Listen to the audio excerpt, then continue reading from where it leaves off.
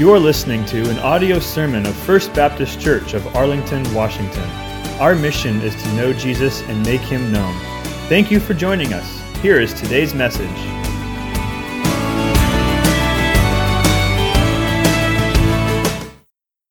Well, I invite you to take your Bible and turn with me to Philippians chapter 3.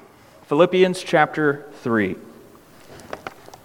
For centuries, a big, unattractive lump laid in a shallow pool in North Carolina. People passing by just saw an ugly mass and they walked on. One day, a poor man saw the heavy thing and thinking to himself, he thought, that would make a good prop for my door. So he took it home and he placed it in front of his door. Later, a geologist stopped by and he about fell over from a heart attack. He couldn't believe what he saw because sitting there in front of him, propping open this poor man's door, was the biggest piece of gold ever found east of the Rockies. And prior to the expert's visit, the owner's doorstop was just a worthless rock. At least he thought so. You can imagine his delight when he discovered the true value of something that countless others had discarded as worthless. Well, for us, we obviously have something better than the largest hunk of gold found east of the Rockies. We have something far more valuable than the newest innovation or the oldest artifact. We have the privilege of living and fellowshipping in a close, intimate friendship with the King of heaven and earth. Think about that. He calls you friend, and you are His friend. Today we're going to look at how that relationship, that reality affects our perspective and our relationship with absolutely everything else. We'll focus our time on verses 7 and 8, but for the sake of context, please follow along with me as I read from the beginning of the chapter. Here in Philippians chapter 3, Paul writes, "Finally, my brothers, rejoice in the Lord. To write the same things to you is no trouble to me, and it is safe for you. Look out for the dogs. Look out for the evildoers. Look out for those who mutilate the flesh. For we are the circumcision, who worship by the Spirit of God, and glory in Christ Jesus, and put no confidence in the flesh. Though I myself have reason for confidence in the flesh also. If anyone else thinks he has reason for confidence in the flesh, I have more. Circumcised on the 8th day, of the people of Israel, of the tribe of Benjamin, a Hebrew of Hebrews. As to the law, a Pharisee. As to zeal, a persecutor of the church. As to righteousness under the law, blameless. But whatever gain I had, I counted as loss for the sake of Christ. Indeed, I count everything as loss because of the surpassing worth of knowing Christ Jesus, my Lord. For His sake, I have suffered the loss of all things and count them as rubbish in order that I may gain Christ." I mentioned 2 weeks ago that these verses contain the inner workings of Paul's personal testimony. Whereas Acts 9, Acts 22, and Acts 26 provide us with the events of his conversion. Philippians 3 provides us the internal reality of what happened spiritually in that moment when Paul became a Christian. Prior to his encounter with Christ, he believed that he was a good man. And by all accounts, he was. He was a good man. And verses 5 and 6 give us his spiritual resume of fleshly confidences. He says, here are the things that I used to rely on. Here are the things that I would hold on to with both hands. And if I were to ever stand before the Lord one day and give an account, a reckoning for myself, if He ever asked me that immortal question, why should I let you in? I had my hands full. I could look Him straight in the eye and I could say, here, God, here are the good reasons I have. The reasons why you should let me into glory. I could say, look, I was circumcised on the 8th day. Now, unlike So many of those who were born into unfaithful households or were proselytized and became Jews later on in life. No, the sign of the covenant was placed on me at the very beginning. I go all the way back. My privileges start with birth. Besides that, I'm also of the people of Israel. You know, God's chosen people, your people. The ones who have the adoption and the glory and the covenants and the giving of the law, of worship and the promises. There's no question, I'm a Jew. In fact, Lord, I'm not just any Jew. I'm your super Jew. I am the best of the Jews. I mean, I'm of the tribe of Benjamin, second only to the tribe of Judah. You might say that I'm a Hebrew of Hebrews because I have faithfully kept my traditions, my language, and my culture. And while others blended in, I stood out. And as far as the law, I was a Pharisee. I was the cream of the crop. I was fully committed. I was both feet in. I was that guy who signed a card, threw a pine cone in the fire at church camp, and committed my life for life, and followed through. Everyone knows that I am a man of God. As to zeal, I relentlessly persecuted the church because of those heretical Christians, the ones that were the real threat. And as for my righteousness, just ask around. Find out what my reputation is. I was blameless. You'll discover that my reputation is flawless. If anyone deserves heaven, it's me. I'm the real deal.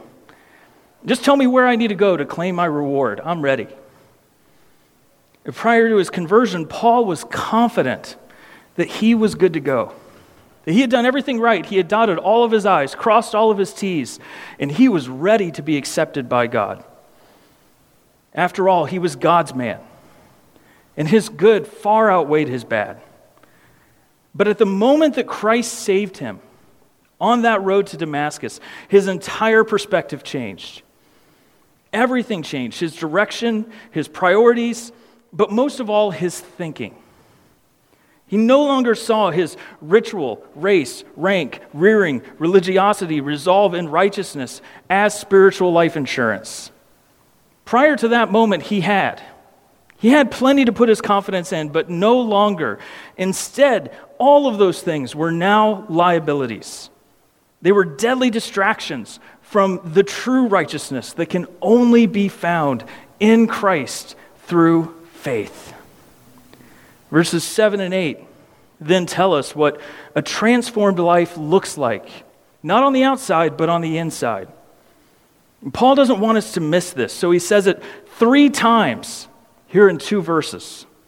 As you read through the Old Testament, you'll notice that the Jews would often state something 3 times when they really wanted to emphasize their point. Having just recited his pedigree, we shouldn't be surprised to see him drive this point home by saying the same thing 3 times in 3 different ways. Now, if we aren't careful, we'll quickly read over these 3 sentences, and we'll miss out on the wealth of information that each one individually brings to the table. So let's start out by stating the obvious and recognizing the similarities between all 3. First of all, you'll notice as you look at these statements here that all 3 statements are very personal. They're very personal. He says I and my a lot. It's I, my. He doesn't say you and yours or we and ours. No, this is very personal. He says this is my experience. This is what I did, this is what I do, and this is why I do it. Also notice the accounting language that appears in all 3 of these statements, particularly the words count, loss, and gain. These words appear in all 3. That word count, it literally means to believe or to think or to consider. And it was often used when one would carefully weigh the facts or take into account all of the factors and the facets of a given situation and then make a judgment call. They would weigh out all of the evidence. And Paul says, I've done that. I've sat down. I've thought about this. I've considered it. I have looked at all of the evidence. I've examined everything before me. And Christ has radically changed the way that I look at my spiritual assets. So much so that those things that I once considered as gains, they are all, in fact, losses. Every single one of them. He uses the figure of a balance sheet here to illustrate this shift. Much like our account books and ledgers of today, back then they had T-charts. And they would use these charts to help track their profits and losses. And that is the picture that Paul paints here very vividly. On one side of the T, you have your losses column. And on the other side, your profits or your gains. And here he makes it perfectly clear that everything that he had once listed on the left side of the sheet, all of those things that he had put under gains, they have now been completely wiped out and moved over into deficits. He counts every gain that he has as a total loss and completely worthless. That much is obvious and consistent all throughout these three statements. All three are extremely personal and full of accounting language. And then finally, look at the focus of each sentence. They all end with a shining spotlight on Christ. He says it's all for the sake of Christ, the worth of Christ, and the gain of Christ. In other words, it's all about Christ. My Greek professor in school would always say that repetition is the key to learning. And the key to learning is, you guessed it, repetition. We heard that over and over and over again. It didn't help me when it came to memorizing my Greek verbs and declensions, but whatever. Repetition is the key to learning. And the key to learning is repetition. And Paul certainly makes good use of that axiom here in these verses. But rather than just say the same thing the same way, it's the subtle differences between each statement that really fill the lines in with color. Because while the similarities are striking, it's the differences that reveal the heart of Paul's conversion story. And if you have been born again, if you are a child of God, then your internal testimony is no different than Paul's. It is exactly the same. Sure, the external circumstances, as they appear in Acts 9, Acts 22, and Acts 26, they might have next to nothing to do with your story.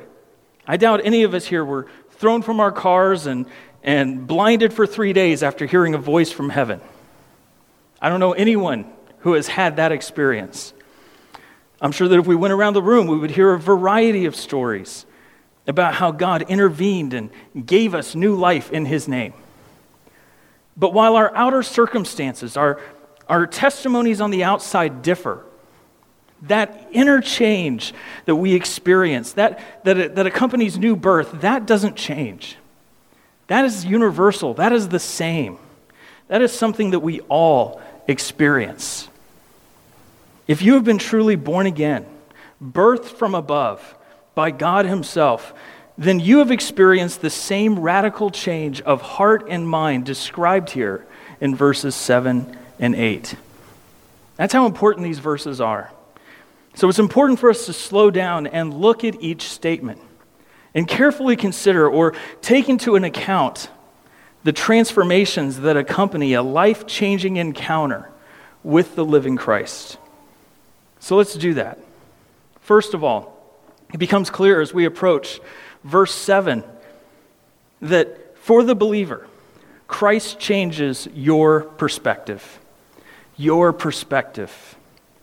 Look at verse 7. He says, "But whatever gain I had, I counted as loss for the sake of Christ." That little word "but" marks a pivotal shift in Paul's thinking. Last week, Pastor Bill taught about the number of times that phrase, "but God," appears in the Bible. And Dr. Martin Lloyd-Jones would say, "Thank God for the buts of the Bible." And we should thank God for the buts of the Bible. Because in this case here, the but, it signifies a significant shift in perspective. And I hope that you have buts in your life today, that you were going in one direction and then you hit that wall of a but and you turned around and you started going in the other way. I hope that's true for you, because that's exactly what Paul is describing here. as Paul went from confidence in the flesh to complete confidence in Christ. Let's not forget what happened on that day when Paul literally saw the light and was profoundly changed. We will remember that while he was on the road to Damascus, he wasn't searching for answers. He wasn't interested in Jesus. He wasn't looking to know Jesus. Quite the opposite. He was on his way to kill and imprison Christians. At the beginning of Acts 9, we see that it says that, but Saul, still breathing threats and murder against the disciples of the Lord. So Saul is not a fan of the Christians. He went to the high priest and asked him for letters to the synagogues at Damascus, so that if he found any belonging to the way, that is, the Christians, men or women, he might bring them bound to Jerusalem. As a Hebrew of Hebrews and a Pharisee, Paul truly believed that by doing this, he was doing the Lord's work. He was severely confused. He was severely wrong, but he believed that this was the right thing to do. This was his religious zeal. It wasn't until he heard a voice from heaven saying, "I am Jesus, whom you are persecuting," that he realized he was looking at everything wrong. All of a sudden, his gains became losses, and Christ became everything to him. And that's what happens to those who are dead in their sins when Christ intervenes to save them. You flip over to Matthew 16. Let's look at this text. Matthew 16. This is such an important text. It's one that I don't feel like we bring up enough, or to my discredit, I don't bring it up enough, because this is a statement that Jesus makes multiple times. In fact, it appears in all four Gospels. And this isn't a casual comment of Christ, but this is a core teaching that he would continually go back to time and time and time again. Look at Matthew 16, and look at verses 25 and 26. Jesus says, "For whoever would save his life will lose it. But whoever loses his life for my sake will find it. For what will it profit a man if he gains the whole world and forfeits his soul? Or what shall a man give in return for his soul?" It's this exchange, this same exchange that we see here in this text that Paul has in mind when he writes, "But whatever gain I had, I counted as loss for the sake of Christ." Jesus says, whoever loses his life for my sake will find it. Listen, you can't hold on to your achievements, your accomplishments, and your assets if you hope to find salvation in Christ. You have to let it go. You have to. You have to consider whatever gain you had as a loss for his sake. Otherwise, you won't have him at all. A good illustration of this truth is found in Acts 27, which is, interestingly enough, the only other place in the entire New Testament where this word loss appears. There we see Paul as a prisoner on a cargo ship sailing towards Rome. The conditions are rough, to say the least, and their only hope for survival is to throw their precious cargo overboard. Because in that moment, nothing is worth more than staying alive. Even good things like food and manufactured goods become liabilities when the ship is sinking. Paul says, "I gladly threw the entire cargo of my spiritual confidences into the sea, all for the sake of Christ." I hope that your testimony contains that same declaration. That whatever gains you might have had, whatever assets you might have relied on, you gladly rejected all of it for the sake of Christ, because that is number one. If you have truly been born again, Christ changes your perspective. Number two, Christ changes your passion. Your passion. Look at the next sentence. He says, "Indeed, I count everything as loss because of the surpassing worth of knowing Christ Jesus, my Lord." That word "indeed" is probably not the best translation. But in all fairness, none of the English translations do a very good job here with this section. because the Greek text is very emphatic. And Paul stacks words on top of each other to start out this sentence. He literally says, but seriously, on the contrary, also. Or as one translator puts it, but indeed, therefore, at least, even. You can see how Paul is getting carried away as he builds off of this first statement.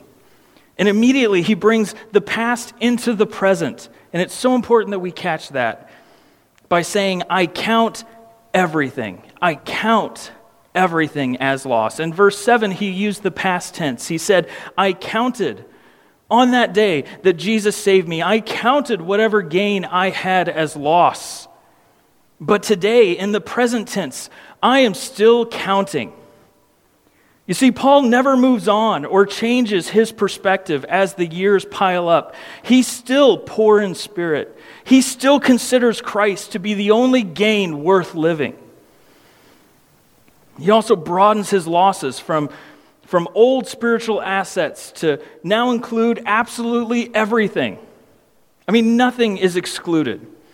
He realizes that the previous list that he has provided here in verses 5 and 6, as comprehensive as it may seem, it is not comprehensive. It is not full. He's forgetting things.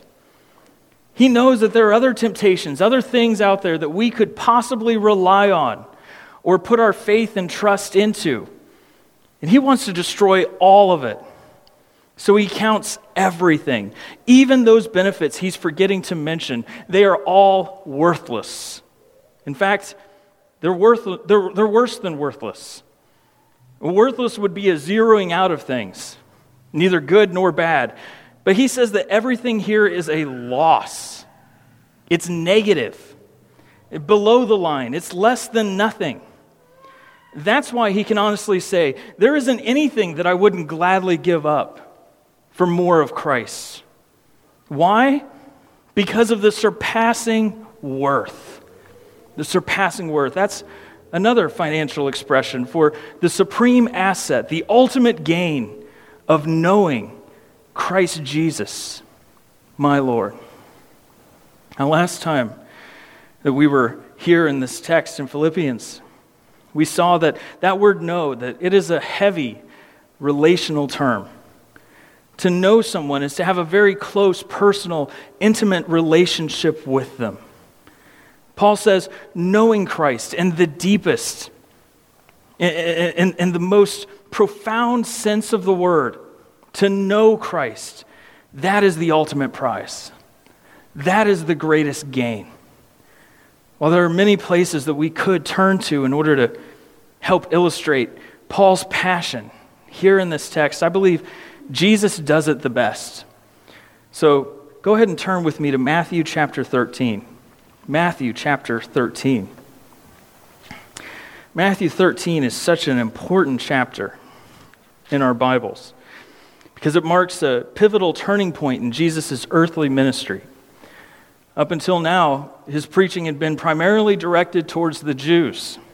And his message was clear. He said, repent. Repent, for the kingdom of heaven is at hand. Unfortunately, in chapter 12, the Jewish leaders rejected their Messiah. And that very day, that same day, Jesus decides to shock everyone with an entirely different approach in Matthew 13. He starts speaking to them in parables. For the first time in his ministry. Even the disciples were confused by this new development. Look at what they say here in verse 10. Then the disciples came to him and said to him, "Why do you speak to them in parables?" And he answered them, "To you it has been given to know the secrets of the kingdom of heaven, but to them it has not been given.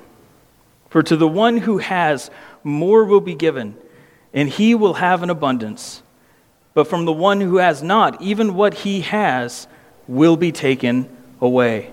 This is why I speak to them in parables, because seeing they do not see, and hearing they do not hear, nor do they understand."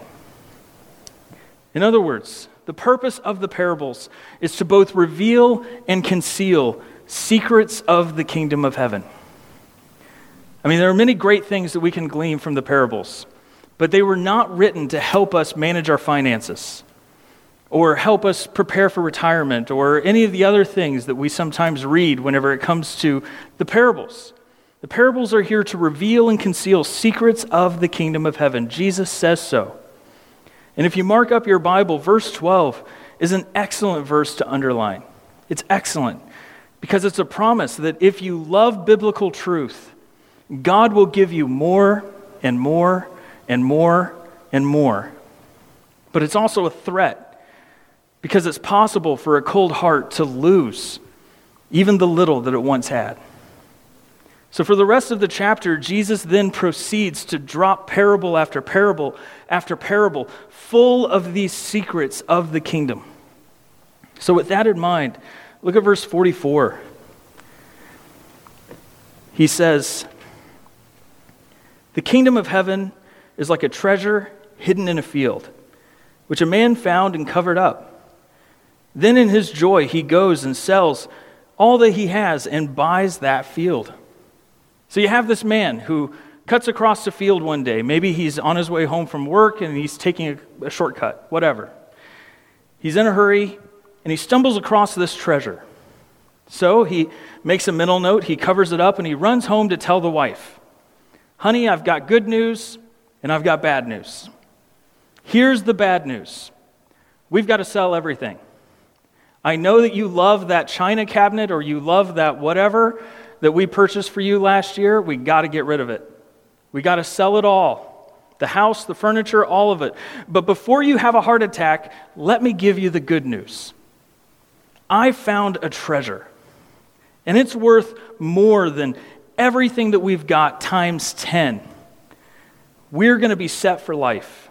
All we have to do is sell it all and buy the right field." That is exactly what the kingdom of heaven, the realm of salvation, is like. The Christian can honestly say, there isn't anything that I wouldn't gladly give up for the singular prize of Christ, Christ himself. In staccato fashion, Jesus drives the same point home with another parable. Look at verse 45. He says again, "The kingdom of heaven is like a merchant in search of fine pearls, who on finding one pearl of great value went and sold all that he had and bought it." This time Jesus paints the picture of the ultimate bargain hunt. You've got this merchant, this businessman who is at the market and he's looking for a good deal. And he stumbles across one. He stumbles across the deal of a century, a pearl that is worth way more than its price tag. Perhaps the sailor is too drunk to know what he has, or the seller has no idea what such a pearl is actually worth. Either way, the merchant knows a good deal when he sees one. So he runs home and he tells his wife, he says, "Honey, I've got good news and I've got bad news."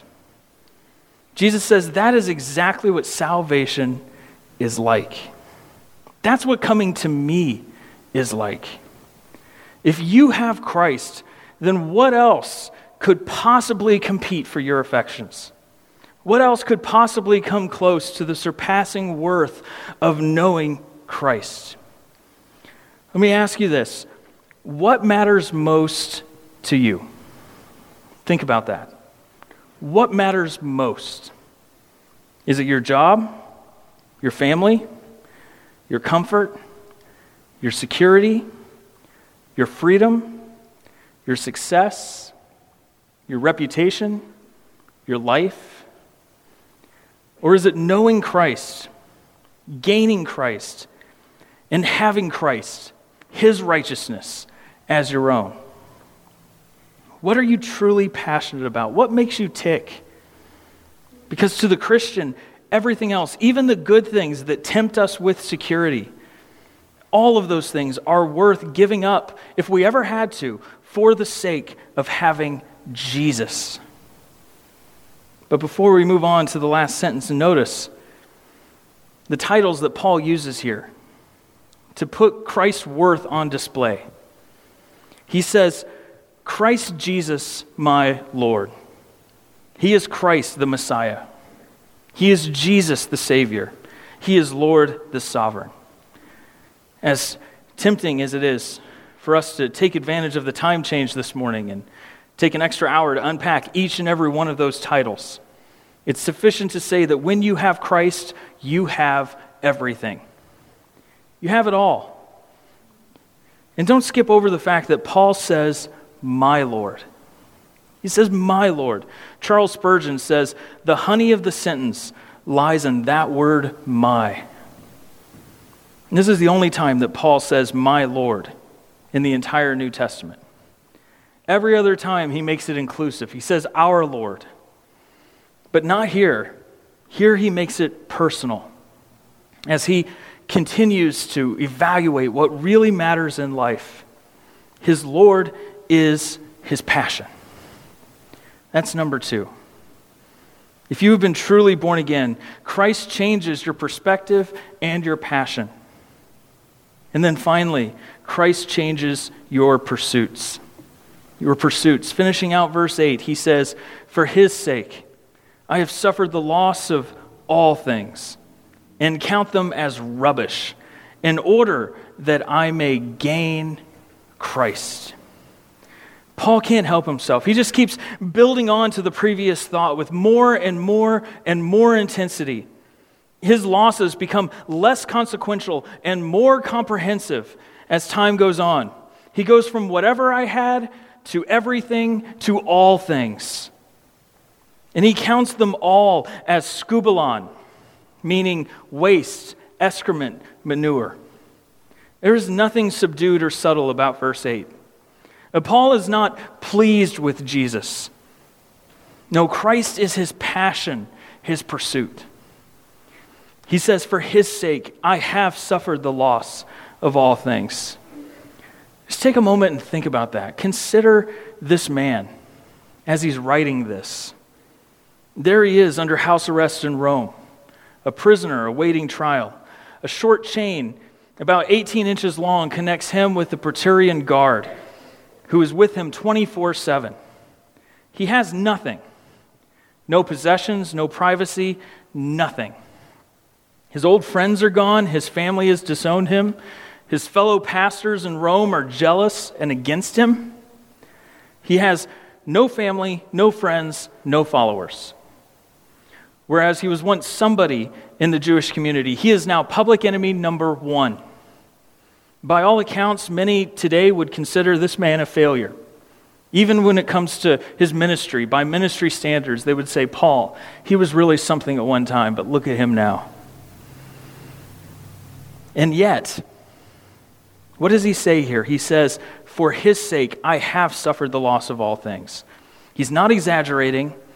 He's not using hyperbolic language. He's not inflating the facts. He's just telling us like it is. And he means it. He's saying, I have suffered the loss of all things. I don't have anything left. And yet, I live with no regrets. He has no regrets. In fact, he would prefer the pain of losing everything so long as he gains Christ. You see, when the Savior truly saves you, he changes you. And often the best way to test the genuineness of salvation is testing. When the water is smooth and calm, anyone can say, of course, all I have is Christ. All I care about is Christ. But when the storms of life threaten to take away those lesser loves of your life, that's when you discover the truth. And it becomes clear what you truly value. So this morning, as we have looked at these 3 statements and these 3 sentences, I've got 3 questions for you to consider or take into account. First of all, what's your perspective? What's your perspective? How do you view your relationship with the Lord? What do you think you bring to the table? Do you bring anything to the table? Or do you come with an open hand full of nothing but the sin that makes salvation necessary? It's hard to believe, but a long time ago, I graduated with an associate's degree in webmastering. To my surprise, after graduation, no one came knocking on my door to offer me a job. Somehow, potential employers had missed the memo that Hans Kaufmann had received a magical piece of paper, and I was ready to earn my place in the world. So I went to work in a factory. And honestly, I loved that job. It was great.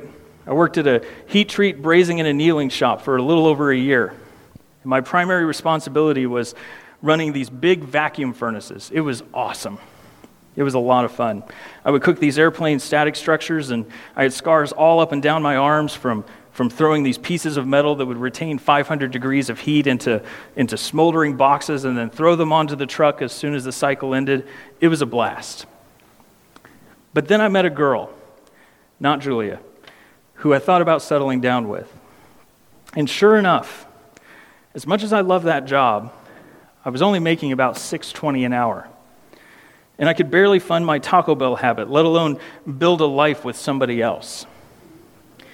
So I went back to school. This time, I took it seriously, finishing my 4-year degree in 2 years while working 3 web-related jobs and building a portfolio so that future employers would see what I'm capable of. This time, when I graduated, I applied to about 70 jobs, all within the first month. Received 4 interviews, and found myself working at a Fortune 30 company. It felt like a long road, but I finally had my foot in the door with a good job and benefits that, quite frankly, just don't exist today. In a way, I was finally over the hump. Whereas before employers would look at me with skepticism, now I was a proven asset. Whereas before I would look at job boards and groan when I would see those words, at least 5 years of experience, all I had to do now was crack a joke with the right person, show them what I was capable of, and I was in. It was awesome. All that to say, the pressure was off, and I went from begging to negotiating because people wanted me to work for them. I had the experience, the background, the education, the recommendations, and the skill to make it happen. From there, I transitioned into a 5.5-year contract with Central Medicare Services, met Julia, applied for seminary at the end of all my commitments, and then ultimately I somehow found my way here several years later. That's a whole other story. Here's the point. Most of us have to figure things out as we go. And while our paths differ, life is full of valuable lessons that we must learn if we are going to make it. We need to learn that experience, background, education, recommendations, and skill don't just happen. You've got to know what you want, discover what needs to be done, and then put the work in to get it. That's exactly what Paul did when he was a Pharisee. Before he was saved, he pursued favor with God more passionately than most of us pursue our careers. In his mind, he was over the hump.